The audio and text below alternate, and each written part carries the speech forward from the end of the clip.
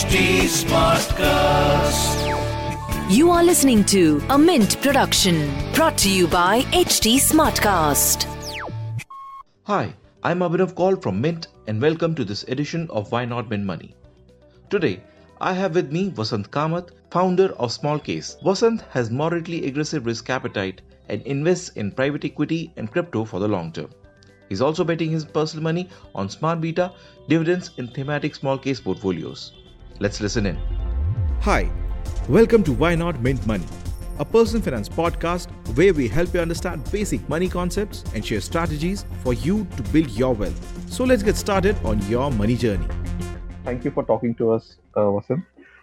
My first question is, how do you identify yourself as an investor? I look at my entire portfolio very, very top down. So asset allocation is what I start with. And then within each asset class is where I look at the choice of both investment product as well as the particular strategy or exposure. So do you identify as a medium risk investor, low risk investor, or high risk investor? I think it would be very moderate. Like a lot of the majority still goes into equity. Obviously, on the other side, I'm running a business, so a lot of my net worth is also captured there as well. But on my investment portfolio, it is moderate to slightly aggressive. Right. So talking about the asset mix in terms of equity, debt, gold, real estate, and alternative asset class, what is the current asset mix? You can give ballpark percentages. Sure. I think equity would be around 55%. This includes both domestic and international equities. Debt would be around 25 to 30%. Gold would be 10%. Real estate is 0%, and alternate asset class is somewhere between 5 to 10. So any asset class that you didn't have earlier before the last 1 year that you have added? I think gold used to be a minority. It would be under certain strategies where there was exposure to equity, gold, and fixed income together. Like we have the all-weather small case, which has exposure to all three classes. So gold used to be a part of that, but over the last year have started making gold a more significant part of my overall portfolio. Any reason? I think that's what the idea was, to look at the portfolio top down. So in terms of asset allocation, it makes sense to allocate to gold. Obviously believe that it will be a good way to diversify the entire portfolio and hedge against equity market shocks. And how has your portfolio performed over the past 1 year? We talk about debt, equity, gold, and across the individual asset classes. Individual asset classes, right? Sure. I think this is still March, but I think over the last 1 year, equity would have been somewhere between 19 to 20%. Debt would be between 4 to 5%.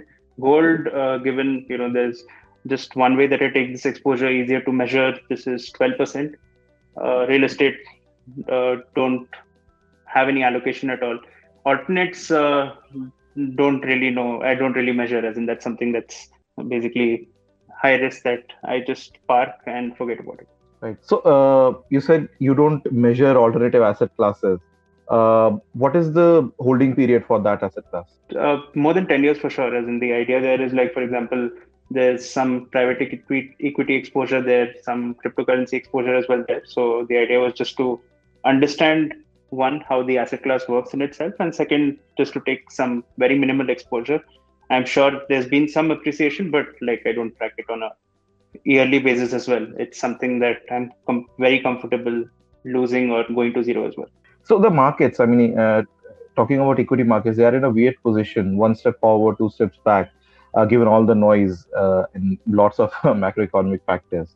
Are you shifting between equity market segments? No, deliberate change in the overall equity allocation, as in I just keep ensuring that equity allocation is between 50 to 60%. Right now it's at 55. So kind of what's changed is also, like, earlier used to be mostly large cap, but now given there's more coverage on mid small caps, there's more information out there, interesting themes and strategies and small cases coming on some of the mid and small cap segments as well. So allocation has definitely increased there, but it's not a directed or a deliberate one. And now coming to debt, are you shifting between categories there? I think over the last year, the only shift in debt has been from cash to FDs. depends on the interest rates that FDs have been offering, and that's been changing over the last 1 year. So that's only reallocation I've been doing. Right, right. And how often do you review your asset allocation? Once a quarter. So, is this a review or do you change or rejig the portfolio? A rejig if there's say for example, if equity is gone below 50, yes, then I increase my exposure to equity. But that's what I have. Like I mentioned, I look at it top down. So the overall idea is that equity should be between 50 to 60. My alternate should be less than 10. Gold should be 10, and rest is fixed income. So if there's a significant change in this allocation, that's when I rejig, but I keep monitoring every quarter. Talking about the last 1 year, one strategy that has worked for your portfolio and one strategy that didn't.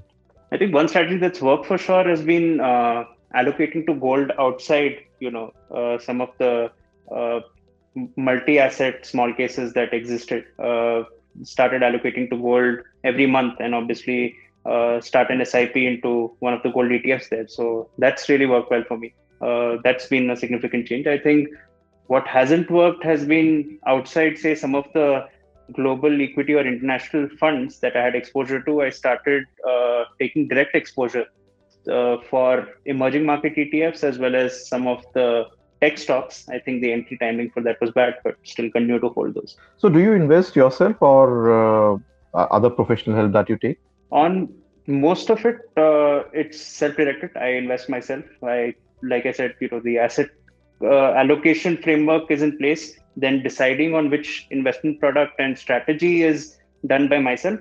On some of the equity strategies, though, obviously trust some of the professionals there for, especially in areas where I don't have that expertise or the time to actually go in depth. That's where, say, use small cases where there are professional fund managers who kind of keep reviewing the portfolio and managing it. That's where I take the help of professionals, but otherwise mostly self-directed. Now, I asked my next question because the series that we have been running, it's in 2 weeks, and we have talked to many experts, and many of them have said that they'll be increasing their allocation to gold. Do you have such plans? Not increasing. That's what I just want to keep it at 10% right now. It is at 10%. So wherever there's a monthly incremental investments going into different asset classes, gold is also part of it. So not planning to increase it, just retaining it at 10. Do you have any cash allocation?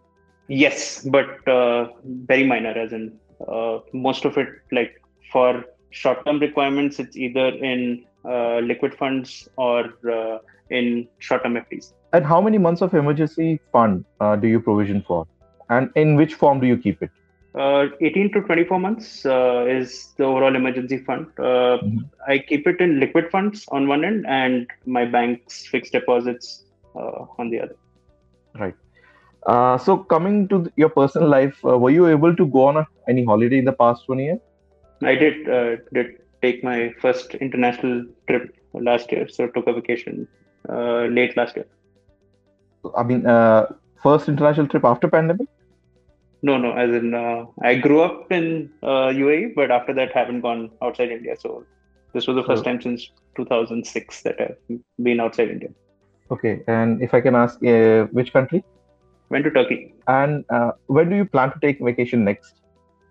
Sometime later this year, as in I think trying to see if there are certain events, mostly concerts, that I can plan around, but sometime this year for sure. Okay, so after 2 years back, the pandemic struck. Any lifestyle changes during this lockdown that you picked up and that will become permanent? I think reduction in travel for work. I used to travel 3 out of 4 weeks in a month before the pandemic. That's reduced significantly. Now it's kind of maybe once or twice a quarter at max.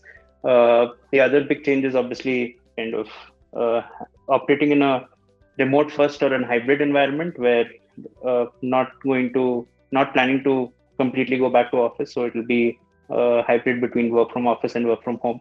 And I think the third change is, again, because of the remote setup, I can spend more time with family. So that's something that's, again, more deliberate and will continue sticking to. My last question is, what does wealth mean to you?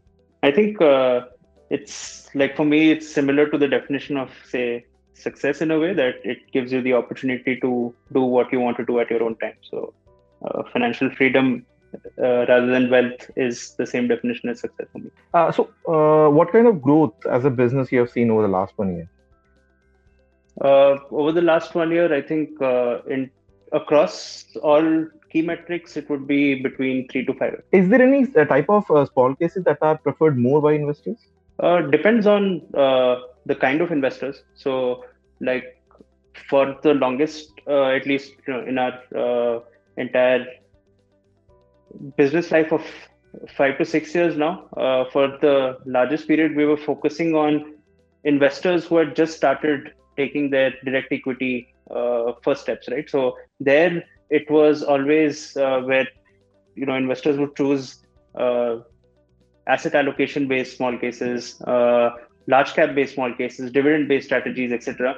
I think over the last 1 to 2 years that's changed a little, because now with this whole growing community of investment managers, advisors creating their own small cases according to their own expertise in whichever sector or strategy or framework that they have, that's become an interesting way for many people who've already been investing to kind of diversify their portfolio on these strategies. So kind of some of these strategies, including, say, for example, special situations, say themes like China Plus One, certain sectors which are not covered in the base menu of indices, momentum strategies, all of them have also become popular, but still a large portion of new investors in small cases are people who are just starting to take their first steps in direct equity. So if you look at it on an overall level, it will still be the asset allocation in the large cap ones. And any key mistakes that you see investors making while building the portfolio on a platform? On our platform, it's kind of only equity, but I think the mostly equity exposures that people come into. But I think the most frequent or most prevalent mistake that most people still make, especially when they're starting to build their portfolio, is that they go all in on one asset class and then eventually realize that they need to have a framework around allocating to different asset classes, and then they do that over time. But I think just starting out with a top-down view, a top-down plan, as well as an asset allocation framework makes the most sense. Have you seen any positive impact because of the taxation issues that the crypto sector is facing? So we don't deal in crypto. So no. So many people have stopped trading, and the trading volumes have plummeted in that crypto sector. Right. So I mean, there's money with the people. They want to invest it somewhere. So do you see any positive thing that they want to see an alternative asset class, not as an alternative, but alternative to the crypto? So do you see that positive impact happening on your platform?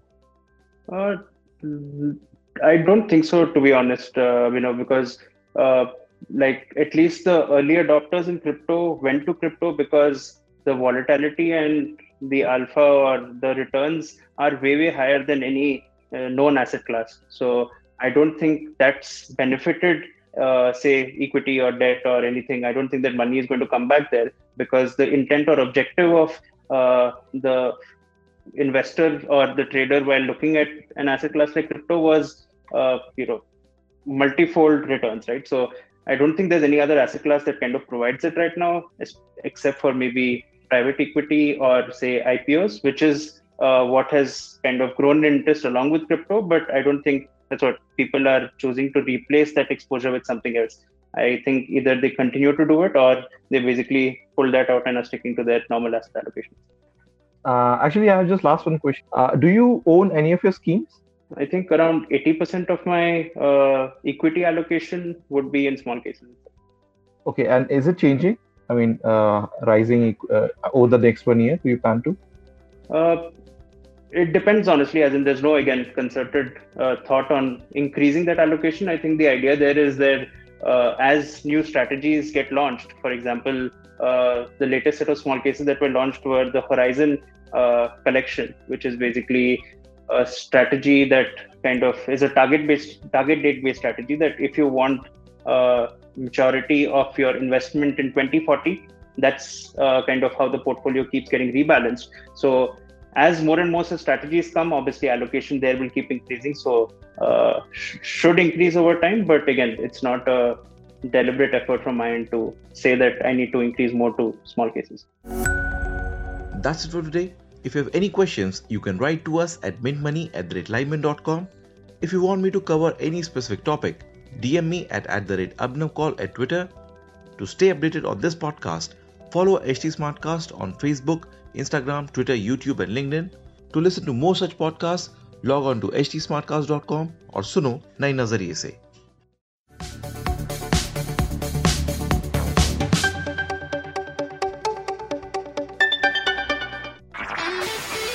This was a Mint production brought to you by HT Smartcast. HT Smartcast.